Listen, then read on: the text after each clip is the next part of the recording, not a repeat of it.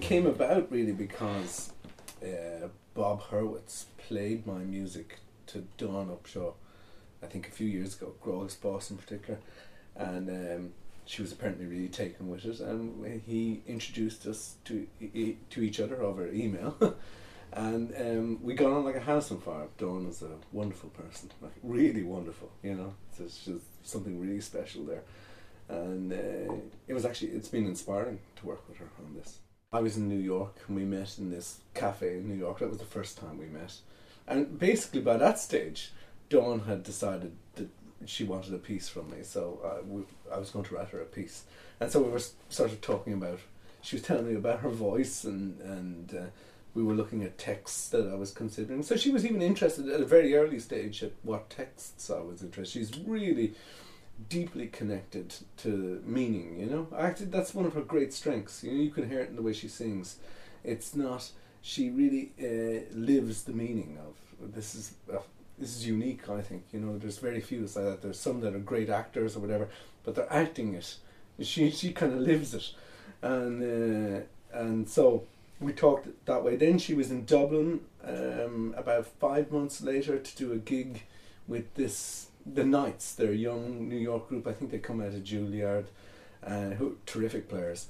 And so then we just spent the day together. We went to Howth and she came here to the house. I cooked her lunch. We listened to loads of my music. She wanted to hear everything. She'd already done a lot on the web though. She'd been listening to lots of other pieces other than what Bob had played her. And we just sort of went through more ideas about the piece. But I mean, I hadn't really been working on the piece yet, properly composing it. And then I just started composing, and we were back and forth, and then we met. She happened to be in London during the summer, and we met, and I gave her the score. And we actually sat in a beautiful day in Hyde Park with the laptop, with 2 headphones coming out and going through the piece for hours. Everything about Dawn is different. I remember when I was studying with Farhat at Trinity, I wrote a lot of quite slow, sort of resonant pieces. So in a weird way, that's sort of recurring in my music again. But also, it's got to do with my being much more open these days about emotion in my work. I mean, I just am much more than whereas.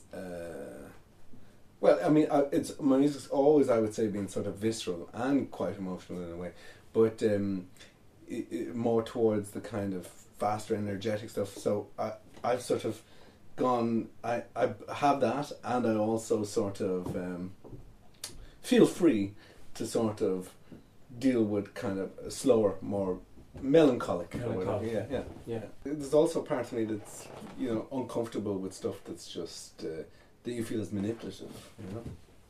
Yeah. So there's an honesty there. Well, I hope so. I mean, to be honest, it's very hard. To be really honest all the time, it's hard work. You have to keep questioning yourself.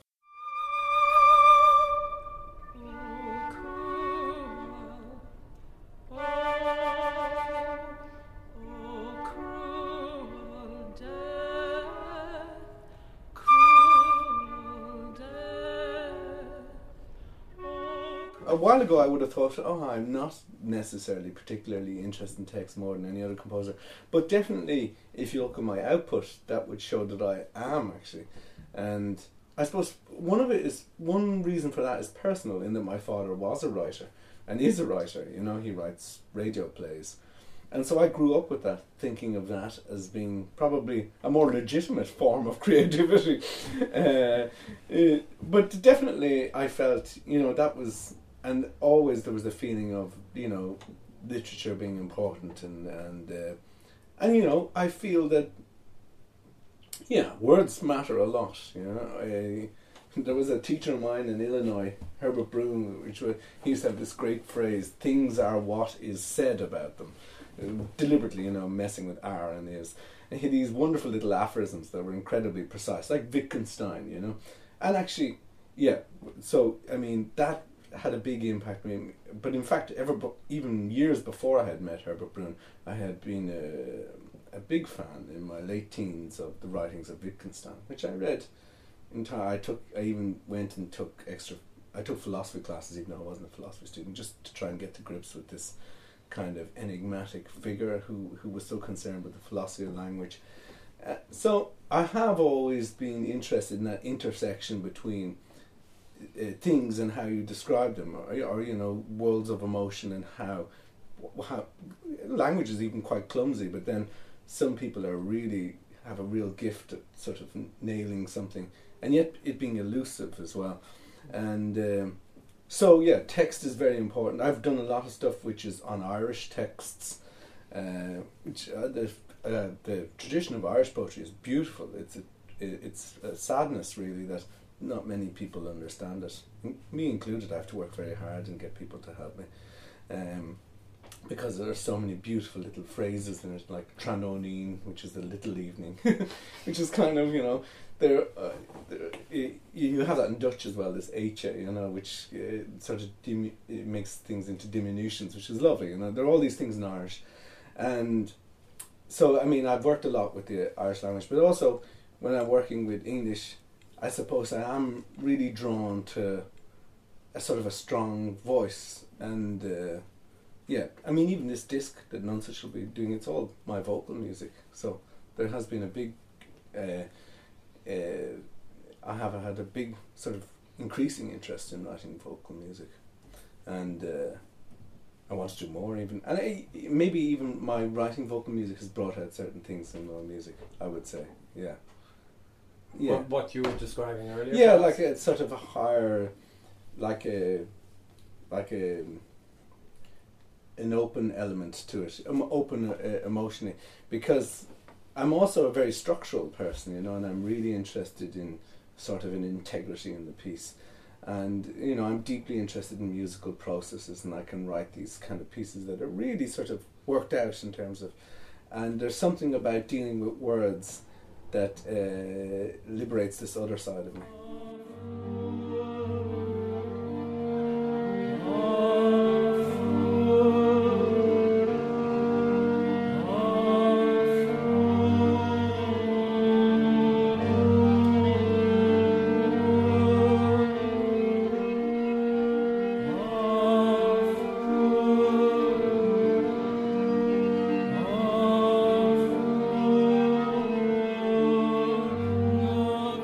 Sean Nós that I completely dealt with, not the dance music or anything, because in a way it's an unaccompanied form, and I was basically not going to write a Sean Nós piece. I was going to use it and transplant it into my world, and of course that was also, I remember one or two people at the time thinking, you know, well, it is just my world or whatever, and that obsessive and dark world, and hating it anyway for that.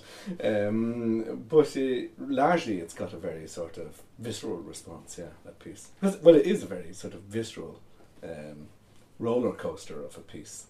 And Iarla was fantastic to work with. I mean, he didn't really know how to read music in advance. He knew a little bit how to follow it. And basically I taught it to him. We used to meet, he used to come to the house, I used to sing it to him, we played, we made mock-ups.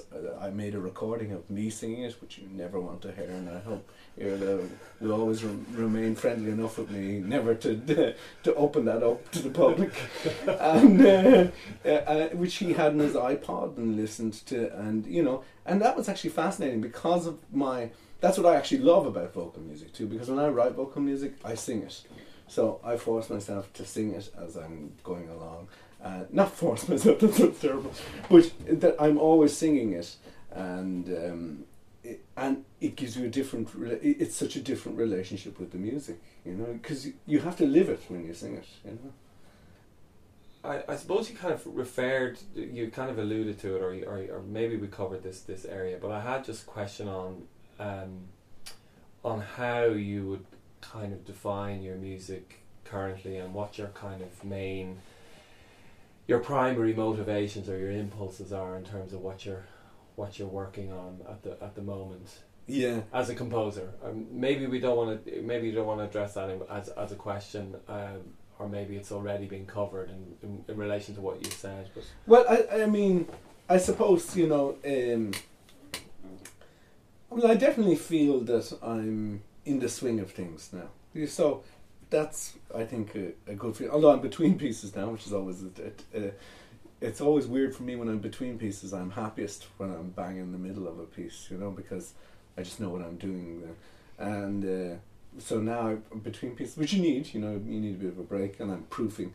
But so always it feels like when you go back to a new piece, which will be very soon, it feels like starting all over again. And it always does. It always feels like, oh God,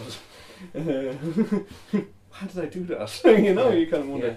But and how long does it take you? You know, when you start a new piece, how long does it take you to get into that zone? Yeah, it differs. If I go straight from one piece into the next, it can be instant. You know, if there's a break, which there are often breaks because you know, I was doing that Gaudiamus thing in Amsterdam last week, so that's a break. You can't really compose it, and I was proofing parts, and usually there's stuff where you're proofing parts or just before a performance, which forces a break in your actual composing all the time.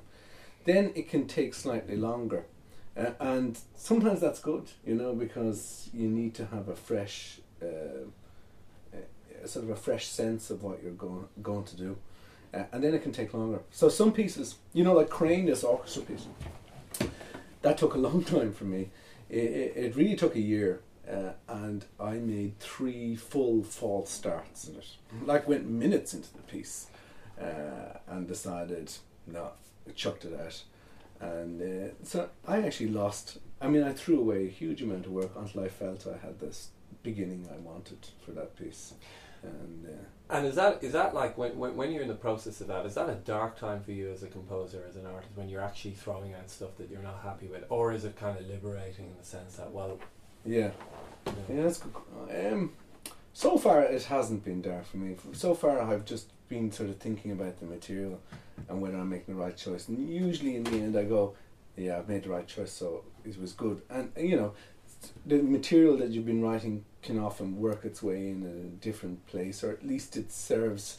I mean, I often think even if you've thrown away stuff, which I do a lot, you're still serving the piece because you're getting deeper and deeper into the world of the piece. In a way, you're finding the world of the piece, and then you decide, well, I'm cutting all this, now I know what the piece is about. Because I often have an abstract idea of the whole kind of piece which forms as I'm doing the very initial material. And so then you just throw away that material because now you know what you're going to do the piece about. So I don't get too bothered about that. Are you the sort of composer that you're working on one piece, you finish that, and then you go on to the other? Like, would you work simultaneously at different levels? I can, I can actually do 2 pieces at the same time. But the way I would do it, because I've had to do it, is my main piece, whatever I would consider my main piece, is done during the day, you know. And I'm pretty rigorous about things because, you know, I have 2 young children and I have to be rigorous. And so I have to turn off the internet. That's my one big addiction. Sometimes if you start doing an email or reading the newspaper online, you know, you read the Guardian and then you're going into the Huffington Post, and God, you could waste hours. So I really force, like, I turn off the internet and all that kind of stuff most of the time. And it is, you know, so I would have it slotted out, you know, in the morning. During the day I would write my big piece, and then after the kids have gone to bed, I will say I'll do a little bit then on the smaller piece, you know. So I would only ever kind of write a big piece and a smaller piece at the same time, and then during the weekend maybe there'll be more time then as well. So I can do that, yeah. And actually I find it really refreshing, you know, because you can get so involved in what you're doing that you can miss the wood for the trees. So if you're thinking of something else against it, almost doing something else, you know, it's as if you were fixing a car and then you had a bike to fix out the back as well.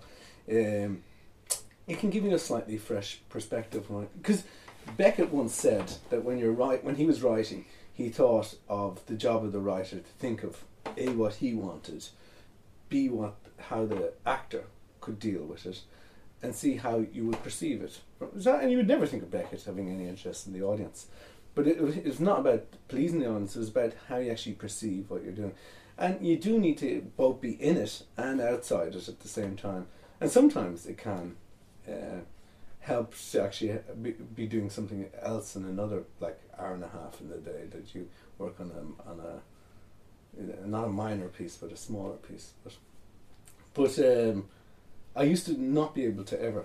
I always had to be one piece at a time, and even still, there usually there's one piece that'll take over for a particular time. At the end zone of a piece, you sort of have to devote it entirely to that. But yeah, I can do two. I noticed on your website you have a commission coming up for the Kronos Quartet in Yes. 2011. So will that be your next piece, or? Well, that's what I was just saying earlier. I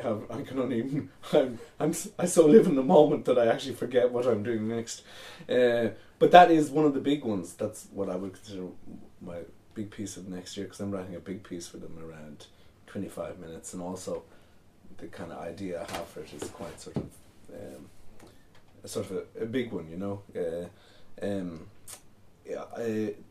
I might be doing something with Enda Walsh as well, the playwright, and but I don't know yet. I don't know, you know. There's negotiations, and but yeah, I've suddenly gone a blank about what I'm actually doing next. That's talking about. But Kronos is the one that I'm going to start next. Yeah, that's a really big piece for me.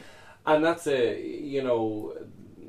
I forget what number of string quartet that is. I know you're not doing a numbering system, but you've written a number, like several string quartets since like the late 1990s. So obviously that's a medium that you're quite. Yeah, it's another medium now. Yeah, which I wouldn't have predicted back in the late 90s. Yeah, I mean, Stamp. This one I wrote, Stamp to Avoid Erotic Thoughts, is.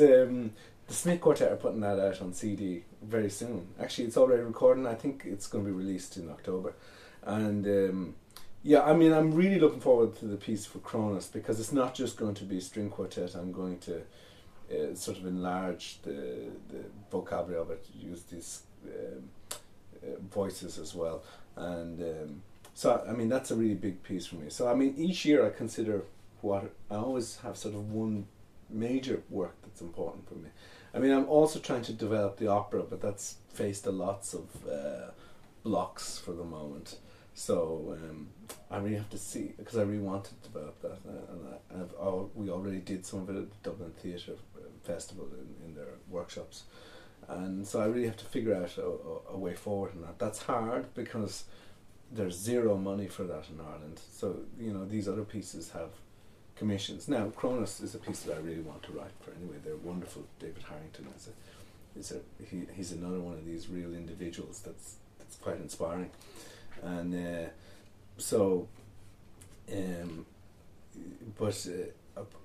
I really want to get this opera going again in some sort of way, and I'm just going to put my head down after this piece and figure out a way to really kickstart that the way I want it to go, you know. So they're the sort of pieces really that are coming up. The opera, the Kronos Quartet, and I most likely will be doing something with Enda Walsh as well, which is fairly exciting.